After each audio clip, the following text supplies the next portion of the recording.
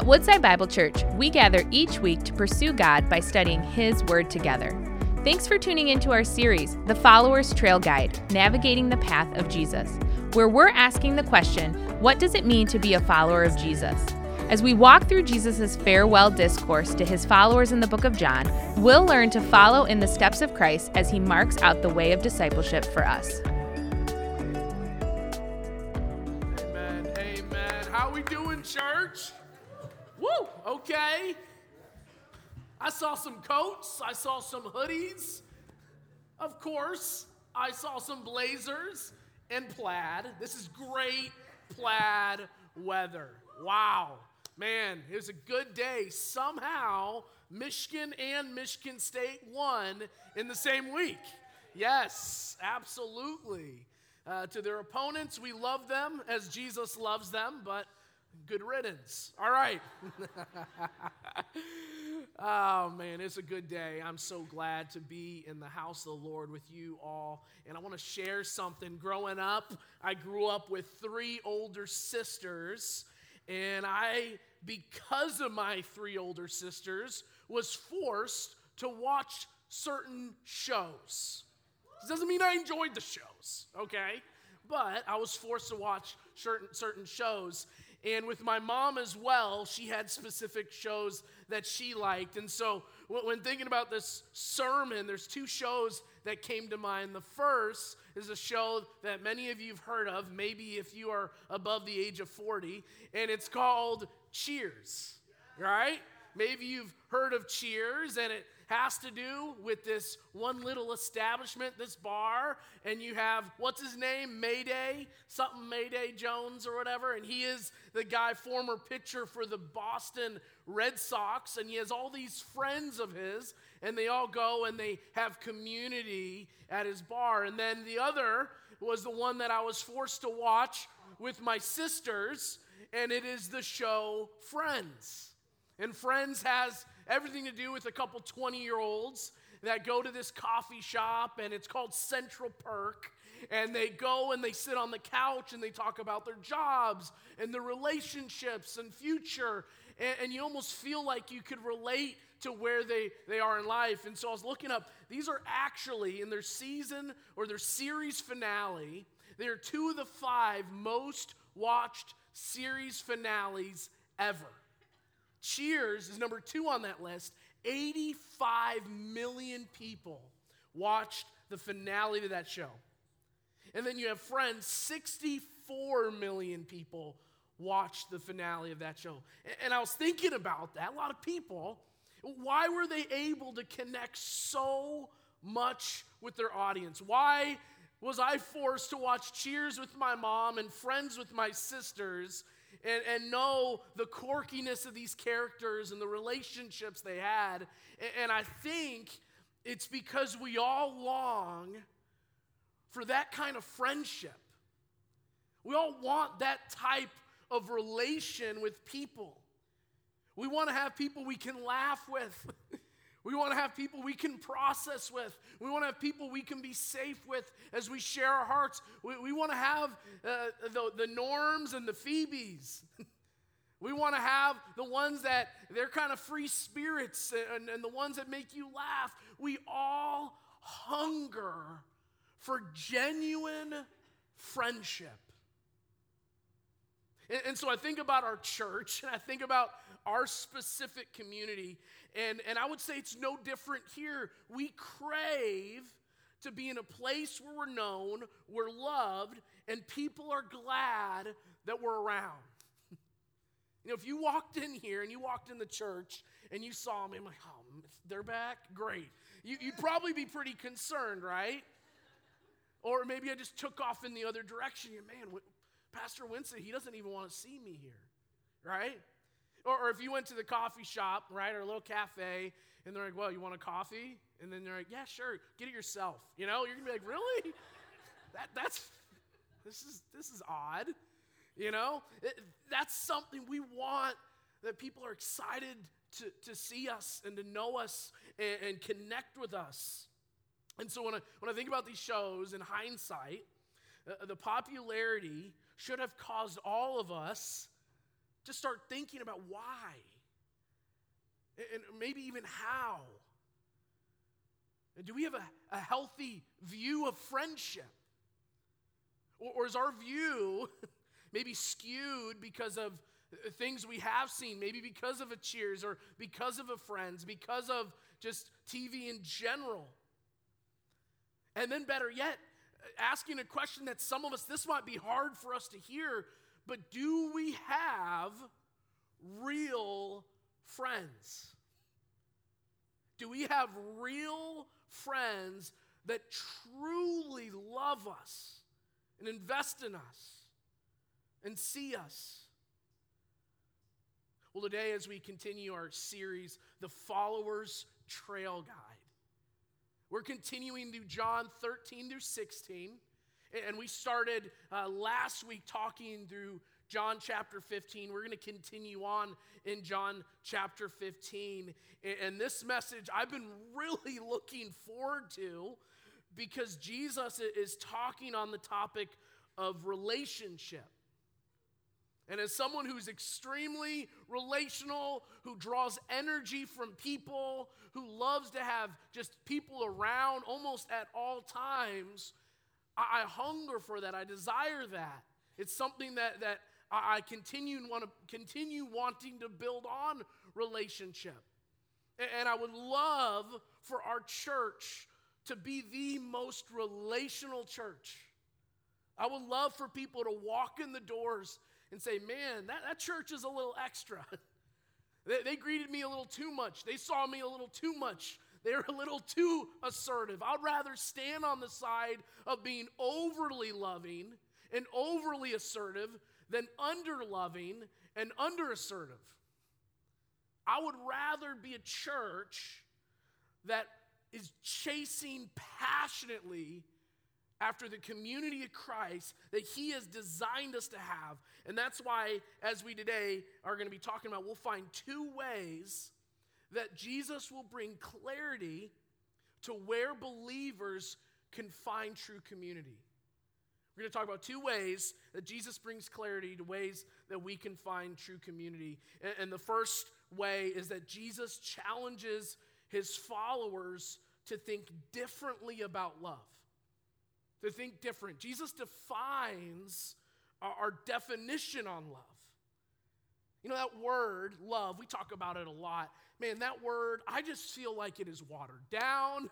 It's corroded. It's rusty. It's taken out of context. And true godly love, what even is that? What does that even look like? And can we even obtain it? Well, we see in John chapter 15, starting in verse 12, what Jesus defines as a definition of love. Let's go ahead and turn to this. This is what it says. This is my commandment, that you love one another as I have loved you. Greater love has no one than this, that someone laid down his life for his friends. You are my friends if you do what I command you. You know, as we read these words, we see clearly that Jesus' love is just different. It's different than any kind of love that many of us have experienced. And it's different in practice, and it's different in vision. And so again, Jesus, immortal, we are mortal. Jesus did not have to die. Jesus chose to die. And so that love that He reveals to us is one of extreme sacrifice. And so I want to highlight that word for a second, because sacrifice is essential to genuine friendship and love. You can't have genuine friendship and genuine love without genuine sacrifice. So if you have friendships and you see and experience those friendships on a weekly or daily or monthly basis, there's probably going to be sacrifice in those friendships.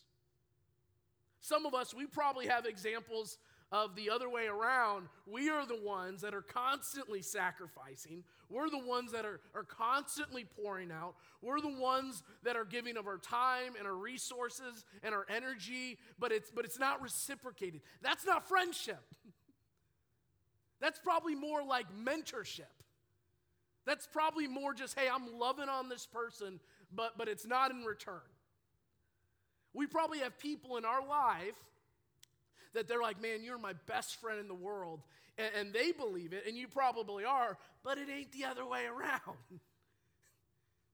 That it's like, man, I do love you, I do care for you, but they ain't your best friend. You are just investing in them, caring for them, but it's one-sided. Genuine friendship involves great sacrifice. So you look at verse 12 and 13, there's this restatement of the new commandment. If you go back to John 13, verse 34, it says, "A new commandment I give you, that you love one another just as I have loved you." The idea of sacrifice is all in that phrase, just as I have loved you. What's Jesus doing? He's giving us a standard. As he gave his life for us, as he surrendered and died, even when he didn't have to die, even when he could have stopped it, but he did it because of that deep love, he gives us what genuine friendship is. He says, do as I've done, just as I have loved you, just as I have sacrificed for you.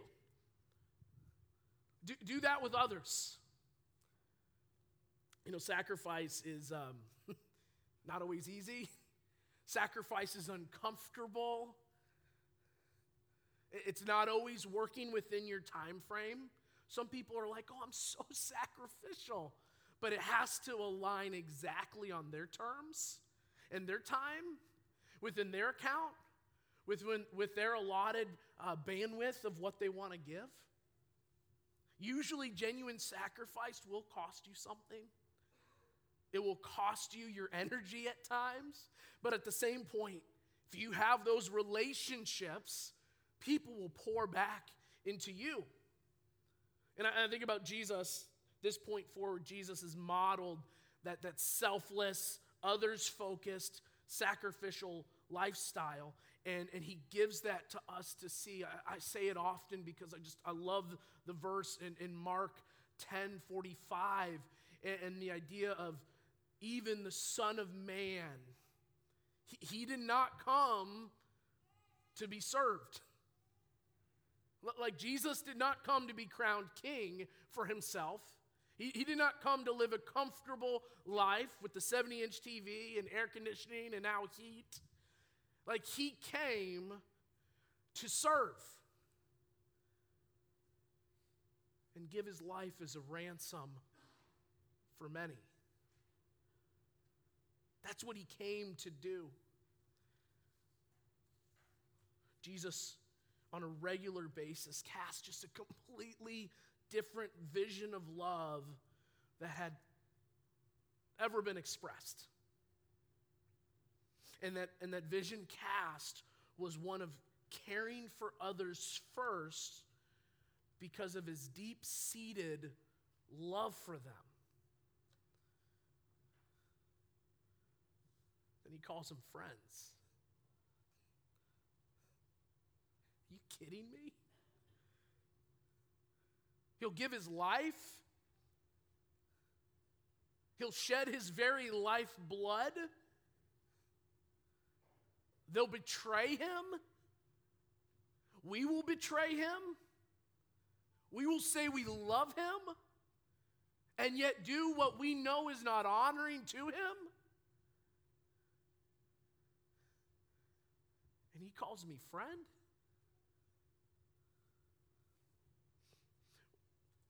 When I think about friendship and even how Jesus shows it, He's leaning into his humanity in this, connecting his followers to a term that they'll understand.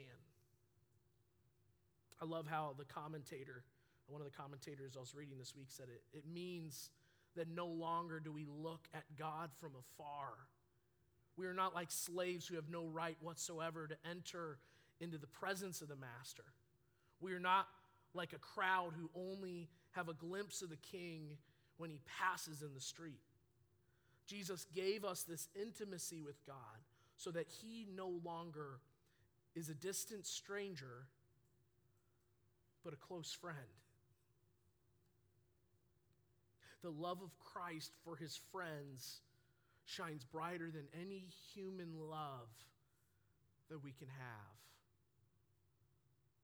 And that love, we see Romans 5:8, even when we were sinning, even in the midst of us being fallen and broken, he still died for us. And again, back to John 15. You are my friends if you do as I command you. Friends of Jesus, they show their love through their obedience. They show their love through action. And some of us might be like, well, that sounds kind of rough. Like, okay, you're going to have to do this to show love. But that's how we show love to our friends. Man, I love you. You're so awesome. Man, your friend was gossiping about you the other day. Right? That's not obedience. That's not caring. Man, I'll be there to help. I'll be there at the move. Man, he was a no-call, no-show. That's not a friend. You see what I'm saying? Just like any friendship, we see the genuineness of that friendship by their life and their life towards us. They were there. They showed up. They cared for me. They invested in me. It's the same with us and our relationship with Christ. You know, it's interesting. I didn't want to ever do an illustration about Michigan State, but I guess today I am. I'm going to take that risk. Oh, I got clapping. Yes, I got holy water for this. Michigan State, a lot of you might know, if you're basketball fans, you've heard of the rivalry of Michigan State with Indiana State during the time of Larry Bird and Magic Earvin. All right, Magic Johnson. Earvin Magic Johnson, there we go. Great rivalry. And so you go back and you look at this rivalry. It all happened in college, and it came down to the 1979 NCAA National Championship game. To this day, that is the single most watched college basketball game. A lot of people think college basketball became popular because of that game. And these guys, Larry Bird and Magic Johnson, they despised each other, cannot stand each other. A lot of you know Magic Johnson went on to win, but it didn't end there. One just went to the Lakers and the other just went to the Boston Celtics. And then they battled for the entirety of the 80s.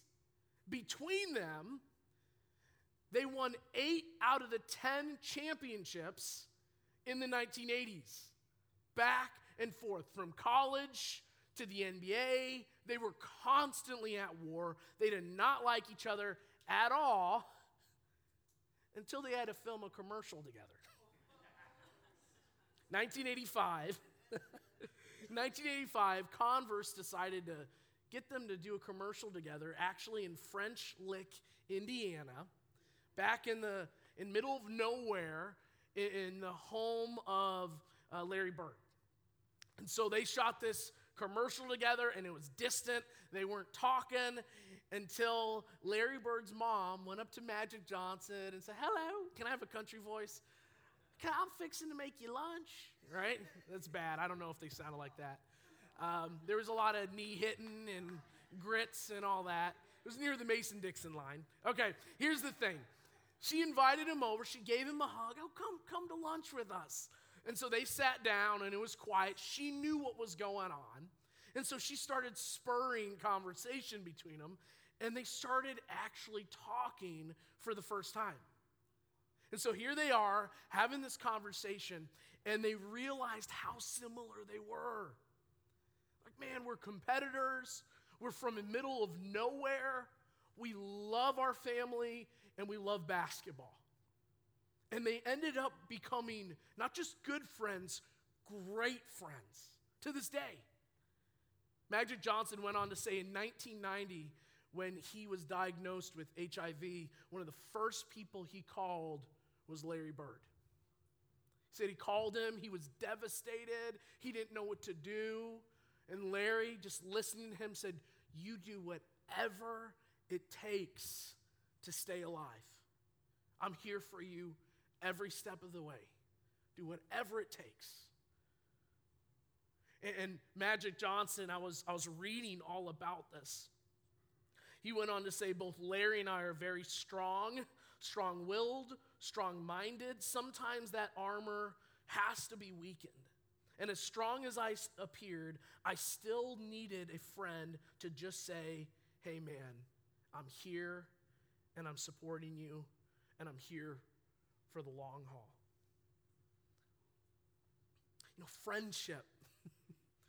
Friendship is something that everyone experiences and should experience from childhood, even through those formative years to adulthood.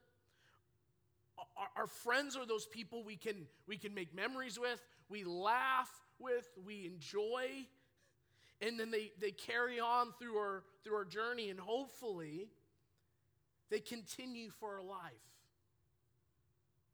And I know we have certain friends, and I heard this illustration recently, the image of a train. And you have friends that they're on that train from the beginning and to the end. And then sometimes you have friends, they jump on a mile or 2 miles down the road, and then they ride with you for a little bit, and then they get off the train and you keep going. Maybe it's because you moved. Maybe it's marriage or kid, or there's just different reasons. It's not always negative. Some people, they're on for 10, 20, 30 miles, 10, 20 years. But no matter what, we're supposed to have people on that train with us, journeying with us as we go on that path of life. But I want to go back to the word sacrifice.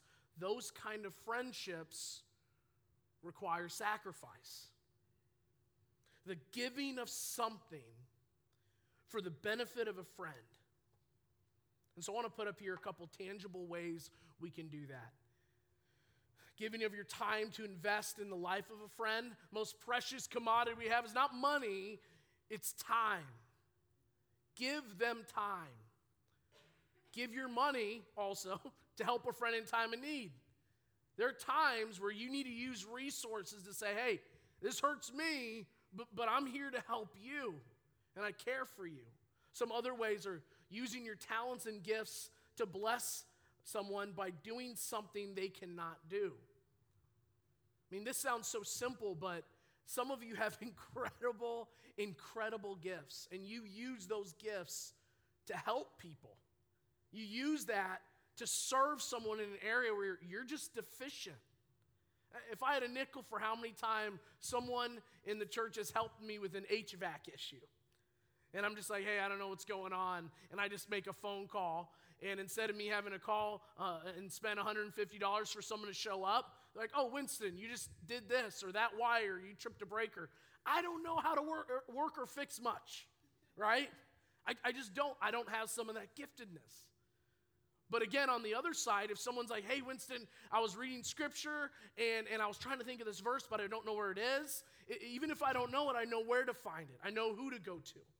And so there's areas where I, in return, can serve. That's just friendship. It's allowing your gifts to go out freely with those you love. And I love Scripture because it just gives so many instances where we're shown how to love.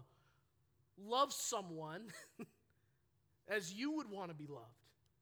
Treat others the way you'd want to be treated. Galatians 5, the whole law is in this one phrase: love others more than yourself.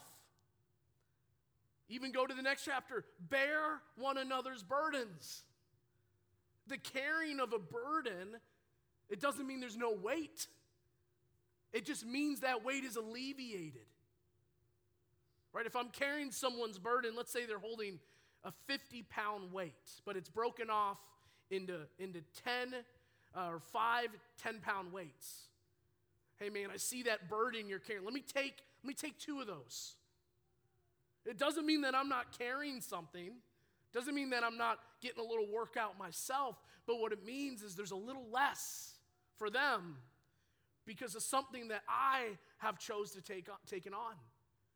And on the flip side, there's been times I've been carrying that weight, and I'm like, oh man, here, take 10 there, take 10 there, take 10 there, because I'm depleted, I'm empty, I need help. Some of that we can do by loving our neighbor as ourselves. I remember probably about a year and a half ago, we started fostering, and we went into our second foster placement. We had a teen daughter, incredible, and she had a newborn baby. And here it is, Amanda and I, we had our, at the time, 8-year-old and a 6-year-old and a 1-year-old. And here we have a 17-year-old for the first time. No matter all those years in youth ministry, I hadn't lived 100% of the time with a 17-year-old, let alone someone who had been hurt and treated harshly and battled addiction. And now she's in our home. I would love to say, Amanda and I, we navigated that perfectly, and we never were stressed and angry and confused and broke. And I would love to tell you we were just like levitating in our home, loving on our foster daughter. And she's like, wow, I appreciate you. You know, let me read my Bible for 10 hours. You know, it just didn't happen. It just didn't happen. There was lying. There's manipulation. There was confusion. There was testing. Are you going to love me if I do this? Fill in the blank, all the above. And Amanda and I, we both can say if we didn't have certain friends in our life, we would have lost our minds. We would joke with certain people. They became our counselors. We'd call them, we would vent, on the weekends late at night. And what are we going to do? Maybe when our foster daughter, when she ran away, we're like, they're our first call. It's like probably the cops should be the first call, but we're calling because they kept us aligned. It didn't mean that it didn't give them any burden. It actually definitely gave them burden. They carried some of that for us. And I look back, and I don't know what I would have done without that friend. I needed them to use their unique gifts to carry some of the load that I was struggling with. We all need friends who can objectify our thoughts when we're losing our cookies and things aren't making sense. You need a friend to say, nuh-uh, you're wrong. That doesn't make sense. That thought is unhealthy. This is the truth of God's word. We need friends that are safe. When we tell them something, we know it ain't going nowhere.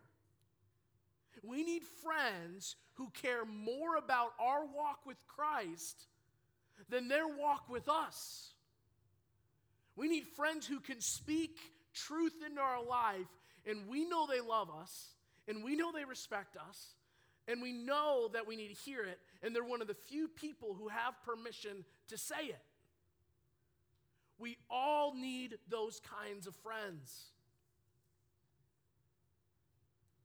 Sounds great, right? Unfortunately, way too often, loneliness is just as strong in the body of Christ as, if not, in the body of Christ. And we believers need to take the time, put our walls down, take a leap of faith. Be that friend, that loving person to someone else, and accept that love from someone else. Pray for their needs. Celebrate them as they achieve their goals. And just build them up. We all need that. And if we can confidently say right now that we don't have that and we've been attending here for a while, there's only two people at fault. Either us or you. It's probably a little of both. And I know, and I say it and I'll say it again, that we're at a place where we're treading in the direction where we want to be a community. We want to have chili cook-offs, and we want to enjoy flip camps and woodside camps and church picnics and Christmas parties, because those simple acts of time together amplify community.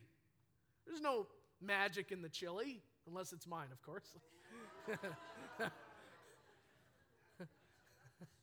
The magic is in what the chili brings, which is two people together sharing a meal, spending time with one another.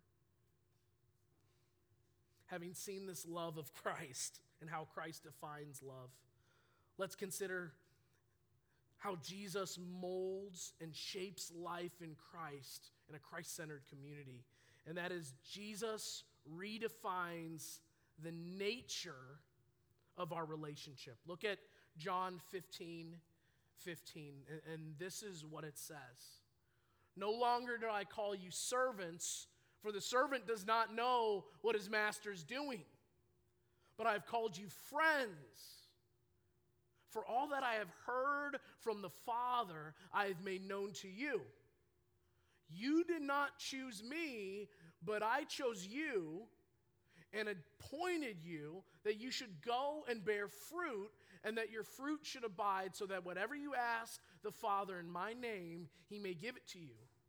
These things I command you, so that you will love one another. I love that first verse. You did not choose me. I chose you. I chose to be with you.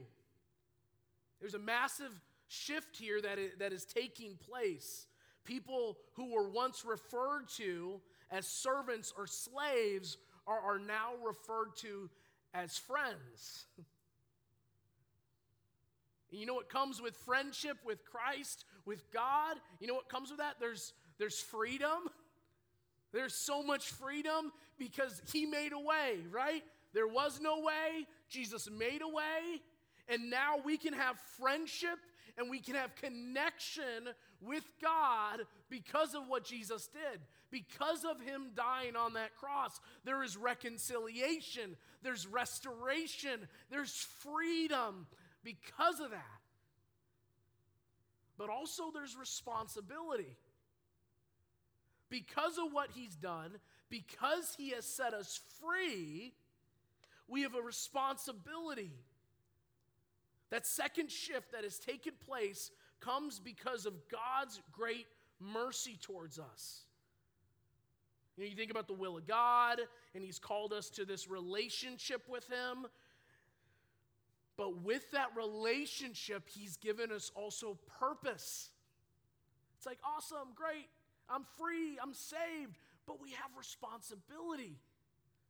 No, that's a big, scary word, but our responsibility is actually what we talked about last week, which we are called to bear fruit.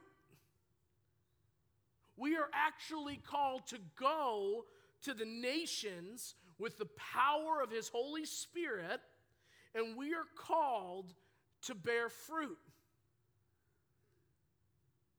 Some of you know the fruits of the Spirit. Maybe you've heard that before. Galatians. Does anyone know one of the songs? My kids, they sing it. All the fruits of the Spirit, right? Yep, we got some people that know that. And so in Galatians 5:22, the first fruit that is mentioned is love. Love. John 15, 1 through 2. I am the true vine, and my Father is the vine dresser. Every branch in me that does not bear fruit, he takes away, and every branch that does bear fruit, he prunes that it may bear more fruit. You see, as we abide, as we love in friendship and relationship, we actually love the unlovely. We'll have loving relationships because we draw from the vine, not from our own passions and excitements. It's because we're actually drawing from Jesus.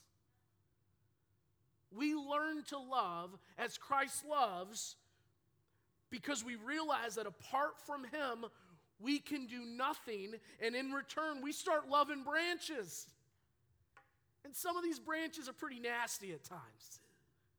And some of them are kind of rude, and some of these branches, they hurt us. When a relationship with God is where it should be, when we're walking and resting and relying, it is remarkable how loving we can be. Because walking in the way of love looks far different than we can imagine. True love. Walking in love looks far different than we could ever imagine. I pray that we chase after this at all costs. We're a church that no matter how we've been hurt, how we've been backstabbed, no matter how many times we've walked through trauma, we are willing to take the risk for genuine, sacrificial friendship. You know, I heard this really cool illustration by Charles Swindoll. He actually was talking about frogs. And he was sharing the story of frogs, and he said, do you ever feel like a frog? You know, frogs, they're droopy, at times ugly and putty. And he said that frogs, they want to be generous, but they're selfish. They want to be thankful, but they're filled with resentment. They want to care, but more often than not, they're indifferent. So he shares this story and goes into the story of the fairy tale story that we've heard of when the prince becomes a frog, right? This evil witch casts a spell, and now you have this little droopy, nasty frog that can go back to being a prince when a beautiful maiden kisses him. The problem is, what beautiful maiden wants to kiss a frog, right? Who wants to kiss this nasty, droopy, smelly little frog? And so, miracle happens. A beautiful maiden kisses this frog, and this frog becomes a prince again, and we know the story. They live happily ever after. Well, what we're supposed to do with each other, what we're called to do with each other, it's going to sound like a stretch. We're called to kiss frogs. Because when we build each other up, we become kings and queens.